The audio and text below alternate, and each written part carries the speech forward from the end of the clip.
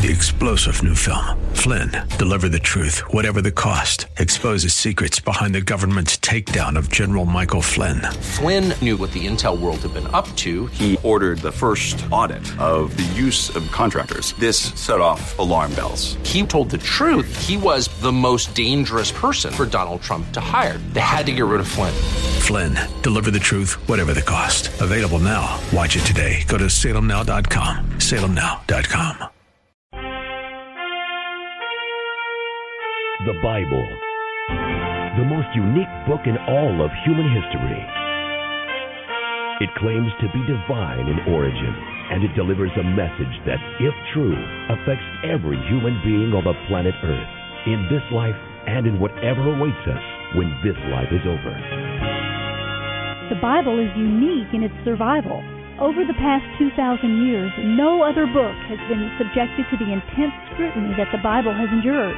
Generations of linguists, historians, and archaeologists have explored the details of the Bible's production and tested the accuracy of its transmission to us today. Critics and foes have come and gone. Problems have been raised and solved, and still the Bible stands, totally alone in the degree of its historical accuracy and reliability.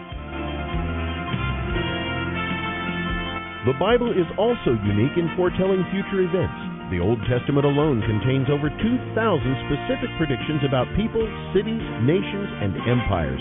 Predictions made hundreds of years before being perfectly fulfilled in history. The Bible is unique in its influence.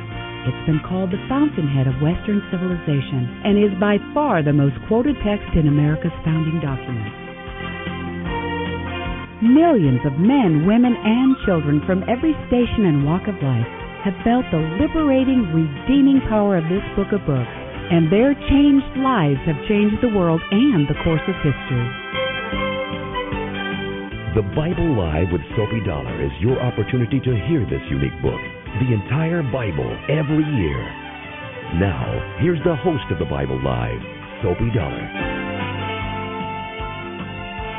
You betcha. Here we are. Thanks, everyone, for joining us tonight for the Bible Live. I hope you're eager, alert. We are reading through the books of 1st and 2nd Samuel. We'll be finishing the book of 2nd Samuel.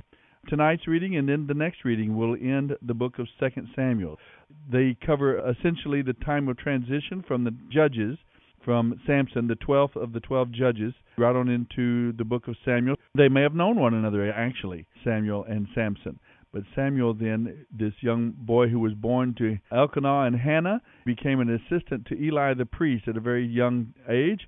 He grew to become a national leader, transitioning from the time of the judges to the time of the monarchy, the time of the kings. We have been focusing a little bit this time through, although there's never really anything to actually focus on. You listen to the scriptures and you take out your own conclusions and your own applications. But I've been looking a little bit at Samuel from this point of view of national leadership. What is appropriate, what is right, what is good leadership. We have some excellent examples in Eli himself, in Samuel himself, and then later in Saul. And now we're just finishing up the reign of King David, the second king of Israel. And it has been a tremendous roller coaster ride, ups and downs, backs and forth. Very relevant to us right now as we struggle in our nation and in these times with the theme of leadership. We have some wonderful lessons coming to us out of the Bible. Right now we're going to continue our way through the book of 2 Samuel. Tonight we'll be picking up in chapter 18. I'll tell you a little bit about where we are, but right now we need to go to our Wisdom and Worship segment, Psalm 65, talking about the abundance of God's provision for our lives, how that we can be so thankful to God for all of His many blessings. Arrogance and pride God resists, but an attitude of humility and gratitude God always blesses, right? Let's be thankful tonight on the Bible Live. Psalm 65. What mighty praise, O God, belongs to you in Zion. We will fulfill our vows to you, for you answer our prayers, and to you all people will come. Though our hearts are filled with sins, you forgive them all. What joy for those you choose to bring near, those who live in your holy courts. What joys await us inside your holy temple. You faithfully answer our prayers with awesome deeds, O God, our Savior. You are the hope of everyone on earth. even those who sail on distant seas. You formed the mountains by your power and armed yourself with mighty strength. You quieted the raging oceans with their pounding waves and silenced the shouting of the nations. Those who live at the ends of the earth stand in awe of your wonders. From where the sun rises to where it sets, you inspire shouts of joy. You take care of the earth and water it, making it rich and fertile. The rivers of God will not run dry. They provide a bountiful harvest of grain, for you have ordered it so. You drench the plowed ground with rain, melting the clods and leveling the ridges. You soften the earth with showers and bless its abundant crops. You crown the year with a bountiful harvest. Even the hard pathways overflow with abundance. The wilderness becomes a lush pasture, and the hillsides blossom with joy. The meadows are clothed with flocks of sheep, and the valleys are carpeted with grain. They all shout and sing for joy. End of reading Psalm 65. Sing your praise to the Lord. Come on, everybody, stand up and sing one more. Hallelujah, sing your praise to the Lord. Well, for all of you who are concerned about the environment or the ecology of the world, tonight's reading from Psalm 65 would turn out to be a great blessing, a little bit of an encouragement for you, right? Again, song born in your soul when you forgave your heart. Tonight we're going to continue our way through the book of 2 Samuel. We'll pick up in chapter 18. David has just survived a very serious attempt on his life and on his throne by his own son, Absalom. Part of the consequences of his sin of adultery and then murder was that he would experience great distress and violence in his family. Absalom, his third son, has already killed Amnon, the firstborn of David. So Absalom now, this third son, leads a rebellion. He publicly has relations with David's wives and concubines in front of the people, just as Nathan had predicted. Then he has been killed in the battle. Joab, our old friend Joab, who is pretty quick to kill. He killed Abner, Saul's commanding general. He will kill Amasa now during tonight's reading, the general from the troops of Absalom. David gives him a place of responsibility to try to bring in the people from the rebellious side. Then Joab kills him as well. Now, as we open tonight's reading, David is sitting at the gate of Jerusalem waiting for the messenger to come to tell him how the battle went. He's eager to know what happened to his son Absalom. And, of course, he won't receive the news very well that his son has been killed. A young man named Ahimaaz is the one trying to get to David with the news here on the Bible Live. 2 Samuel 18:24 through 21:22. 2 Samuel 18. While David was sitting at the city gate, the watchman climbed to the roof of the gateway by the wall. As he looked, he saw a lone man running toward them. He shouted the news down to David, and the king replied, "If he is alone, he has news." As the messenger came closer, the watchman saw another man running toward them. He shouted down, "Here comes another one." The king replied, "He also will have news." "The first man runs like Ahimaaz, son of Zadok," the watchman said. "He is a good man and comes with good news," the king replied. Then Ahimaaz cried out to the king, "All is well!" He bowed low with his face to the ground and said, "Blessed be the Lord your God, who has handed over the rebels who dared to stand against you." "What about young Absalom?" the king demanded. "Is he all right?" Ahimaaz replied, "When Joab told me to come, there was a lot of commotion, but I didn't know what was happening." "Wait here," the king told him. So Ahimaaz stepped aside. Then the man from Cush arrived and said, "I have good news for my lord the king. Today the Lord has rescued you from all those who rebelled against you." "What about young Absalom?" the king demanded. "Is he all right?" And the Cushite replied, "May all of your enemies, both now and in the future, be as that young man is." The king was overcome with emotion. He went up to his room over the gateway and burst into tears. And as he went, he cried, "Oh, my son Absalom! My son Absalom! If only I could have died instead of you! Oh, Absalom, my son, my son!" 2 Samuel 19. Word soon reached Joab that the king was weeping and mourning for Absalom. As the troops heard of the king's deep grief for his son, the joy of that day's victory was turned into deep sadness. They crept back into the city as though they were ashamed and had been beaten in battle. The king covered his face with his hands and kept on weeping, "Oh, my son Absalom! Oh, Absalom, my son, my son!" Then Joab went to the king's room and said to him, "We saved your life today and the lives of your sons, your daughters, and your wives and concubines. Yet you act like this, making us feel ashamed, as though we had done something wrong. You seem to love those who hate you and hate those who love you. You have made it clear today that we mean nothing to you.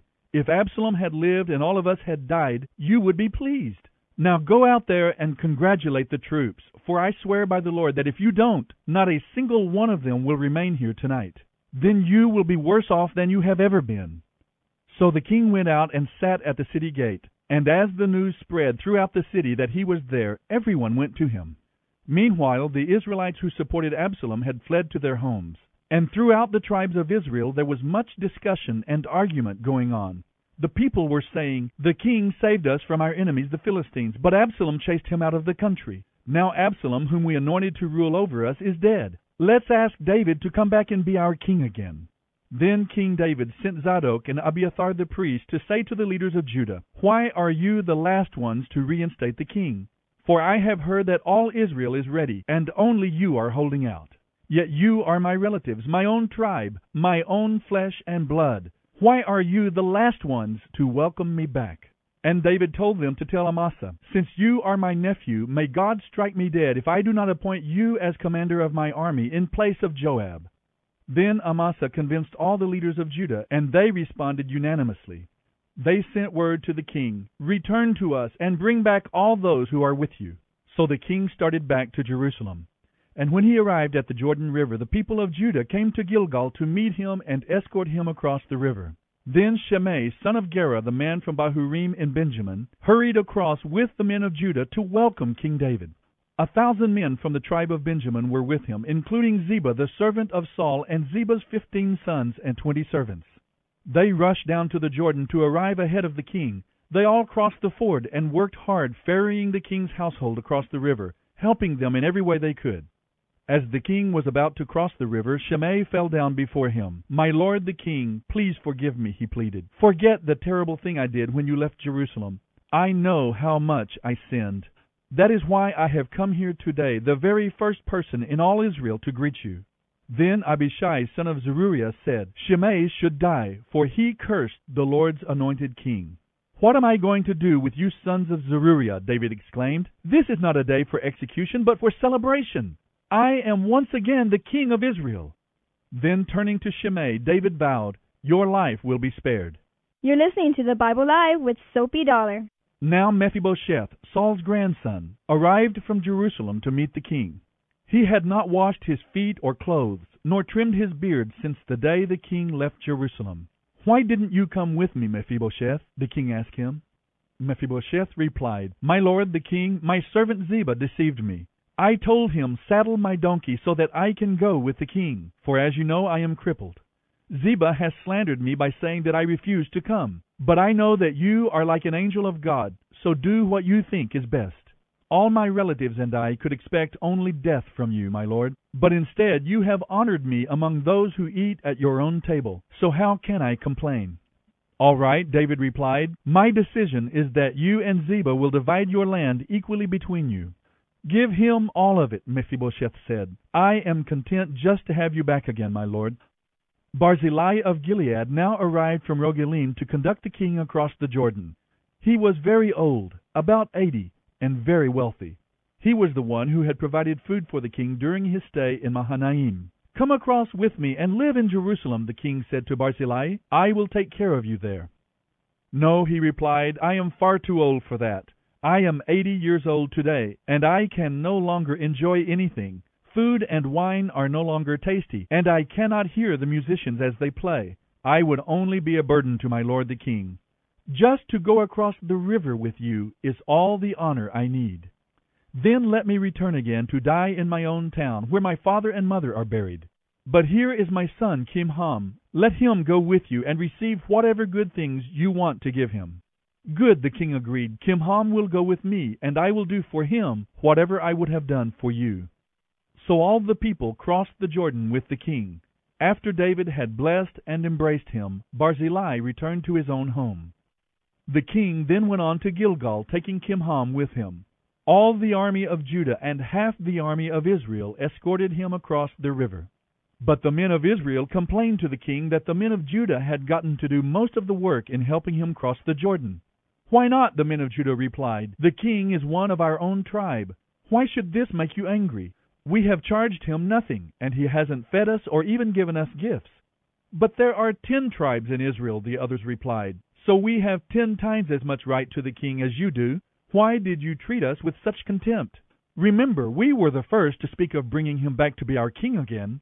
The argument continued back and forth, and the men of Judah were very harsh in their replies. You're listening to the Bible Live with Soapy Dollar. 2 Samuel 20. Then a troublemaker named Sheba, son of Bichri, a man from the tribe of Benjamin, blew a trumpet and shouted, "We have nothing to do with David. We want no part of this son of Jesse. Come on, you men of Israel, let's all go home." So the men of Israel deserted David and followed Sheba. But the men of Judah stayed with their king and escorted him from the Jordan River to Jerusalem. When the king arrived at his palace in Jerusalem, he instructed that the 10 concubines he had left to keep house should be placed in seclusion. Their needs were to be cared for, he said, but he would no longer sleep with them. So each of them lived like a widow until she died. Then the king instructed Amasa to mobilize the army of Judah within 3 days and to report back at that time.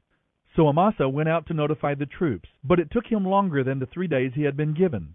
Then David said to Abishai, "That troublemaker Sheba is going to hurt us more than Absalom did.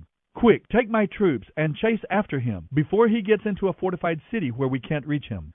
So Abishai and Joab set out after Sheba with an elite guard from Joab's army and the king's own bodyguard.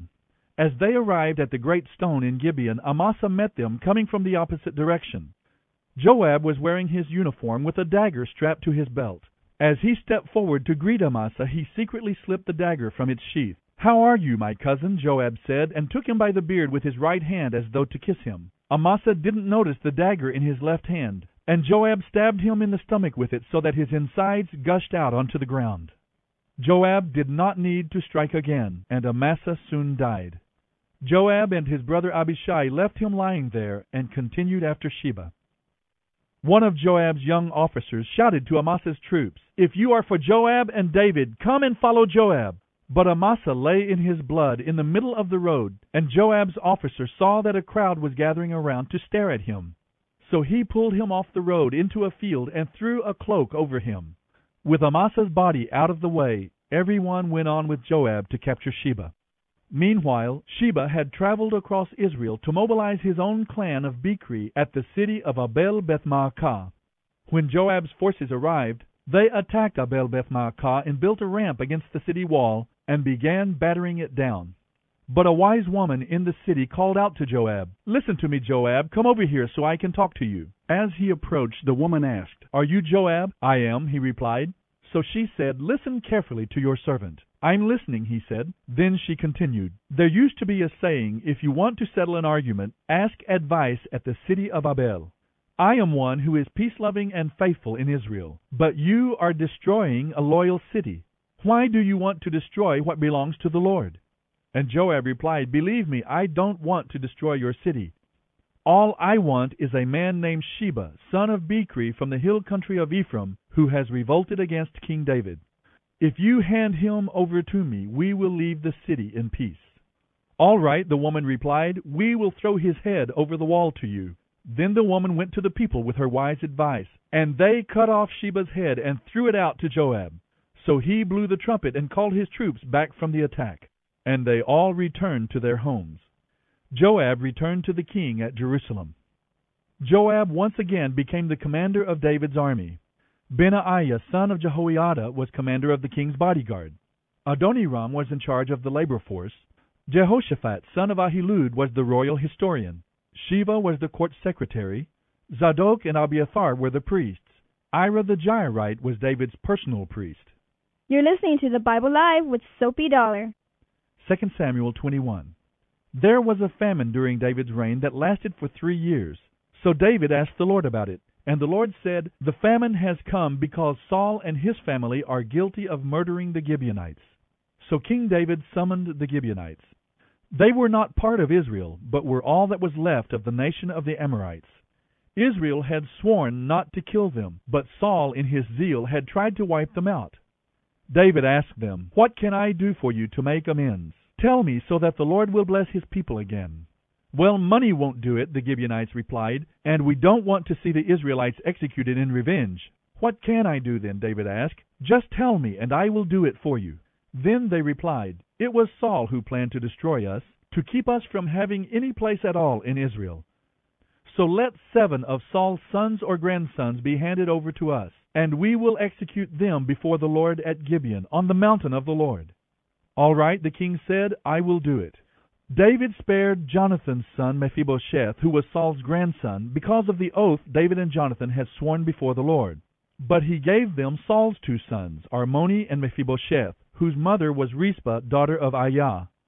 He also gave them the 5 sons of Saul's daughter Merab, the wife of Adriel, son of Barzillai, from Aholah. The men of Gibeon executed them on the mountain before the Lord.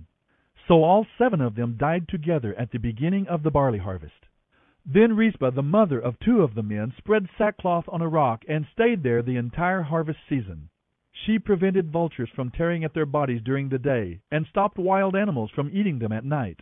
When David learned what Rizpah, Saul's concubine, had done, he went to the people of Jabesh-Gilead and asked for the bones of Saul and his son Jonathan. When Saul and Jonathan had died in battle with the Philistines, it was the people of Jabesh-Gilead who had retrieved their bodies from the public square of the Philistine city of Bethshan. So David brought the bones of Saul and Jonathan, as well as the bones of the men the Gibeonites had executed. He buried them all in the tomb of Kish, Saul's father, at the town of Zelah in the land of Benjamin. After that, God ended the famine in the land of Israel. Once again the Philistines were at war with Israel. And when David and his men were in the thick of battle, David became weak and exhausted. Ishbi-Benob was a descendant of the giants. His bronze spearhead weighed more than 7 pounds, and he was armed with a new sword. He had cornered David and was about to kill him, but Abishai, son of Zeruiah, came to his rescue and killed the Philistine. After that, David's men declared, "You are not going out to battle again. Why should we risk snuffing out the light of Israel?" After this, there was another battle against the Philistines at Gob. As they fought, Sibbecai from Hushah killed Saph, another descendant of the giants. In still another battle at Gob, Elhanan, son of Jair from Bethlehem, killed the brother of Goliath of Gath. The handle of his spear was as thick as a weaver's beam. In another battle with the Philistines at Gath, a huge man with 6 fingers on each hand and 6 toes on each foot, a descendant of the giants, defied and taunted Israel. But he was killed by Jonathan, the son of David's brother Shemaiah. These 4 Philistines were descended from the giants of Gath, but they were killed by David and his warriors. End of reading 2 Samuel 18:24 through 21:22. Over the mountains and the sea, your river runs with love for me. So I will open up my heart and let the healer set me free. I'm happy to be in the truth, so I will dare. You're listening to the Bible Live with Soapy Dollar. When your love came down, I could sing of your love forever. I could sing of your love forever. I could sing of your love forever. All right, we are back. Before we get caught up in all the details of this one kills that one and this battle and that battle and Joab and Abishai and all these different personalities, it's always good to remind ourselves that what God is doing in the midst of every part of the story, He is constantly calling men and women to Himself, calling out His people. I will be their God, they will be my people. So God is calling out men and women to trust in Him, to follow Him. And that's happening individually, all through the people of Israel here, those of Judah, those of the other tribes. God is calling men and women to Himself. On another level, though, God is dealing with this particular people group, doing an important work in and through them. Their original purpose as the tribes of Israel was to be united in their devotion to the true and living God and united in living for Him, living in such a way that they would be a witness to the other nations and city-states around them at that time. They have lost sense of that. David still retains it. David is one who retained that desire, that loyalty, and that passion to know, serve, and be a witness for the true and living God. He seems to retain that throughout his whole life. Not that he lived perfectly, but that he did retain at least that vision and that passion. The tribes are all caught up in internal politics and competitions, resentments, and conspiracies one against the other. They've lost sight of their purpose, and when they lose sight of their true calling, then they fall into bickering and to attacking one another. And that's what we see them doing all too often. After the battle with Absalom, after the rebellion is quashed, David then returns. Now, I opened up the program saying that David was at the city gates. You may have presumed, and I may have been thinking that was Jerusalem, but he was not in Jerusalem. He had already fled during the rebellion. He and his bodyguard and a good portion of his army left Jerusalem so that the city would not be destroyed by the battle. They crossed over the River Jordan and went up about halfway between the Sea of Galilee and the Dead Sea in the south. There was the city of Mahanaim, and that's where they were. David had retreated to that spot, and thanks to a strategy, they caused Absalom's forces to be delayed. Absalom, there was advice to him to follow quickly after David and take him while they could, and that strategy probably would have defeated David. He was vulnerable, but because they successfully confused Absalom, there were other counselors who gave different counsel. Absalom delayed, and that gave David and his troops time to organize and get themselves ready for battle. And then, of course, Absalom was defeated. Well, then after that, we opened up tonight, David receives news of Absalom's death. Then he shows mercy to Shimei, this fellow who cursed him on his flight out of Jerusalem. He shows mercy to Mephibosheth, Saul's son that had been living with him. He's kind to an old man Bars. In other words, David kind of cleans house on all these different relationships. You know, at the end of our reading tonight, it talks about Saul's act of vengeance against the Gibeonites, and the Bible doesn't record what that was. It was apparently a serious crime, making him guilty of their blood. But still, we may ask the question, why were Saul's sons killed for the murders that their father committed? In many Near Eastern cultures, including Israel's, an entire family was held guilty for the crime of the father because the family was considered an indissoluble unit. The father as head of that unit. So Saul broke the vow that the Israelites made to the Gibeonites. Way back in Joshua chapter 9, there was a deception by the Gibeonites, but they won a promise of safety from the people of Israel. And when Saul broke that vow, it was a serious offense. And David is making that right. All of the chapters from chapter 21 on now to the end of the book are kind of an appendix to the book of Samuel. We'll see you next time. The Bible Live with Soapy Dollar. Soapy reads from the New Living Translation by Tyndale House Publishers. The Bible Live is dedicated to helping promote spiritual revival across America, and your prayers and financial support are needed. Please mail your tax-deductible gift to the Bible Live, Post Office Box 18888. That's the Bible Live, P.O. Box 18888, San Antonio, Texas 78218. You may also make credit card donations at the ministry website, thebiblelive.com. Now don't forget, join us each weekday for the Bible Live with Soapy Dollar. Start today, and in 1 year's time, we will read and respond together to the entire Bible. Let the most important word you hear each day be God's Word.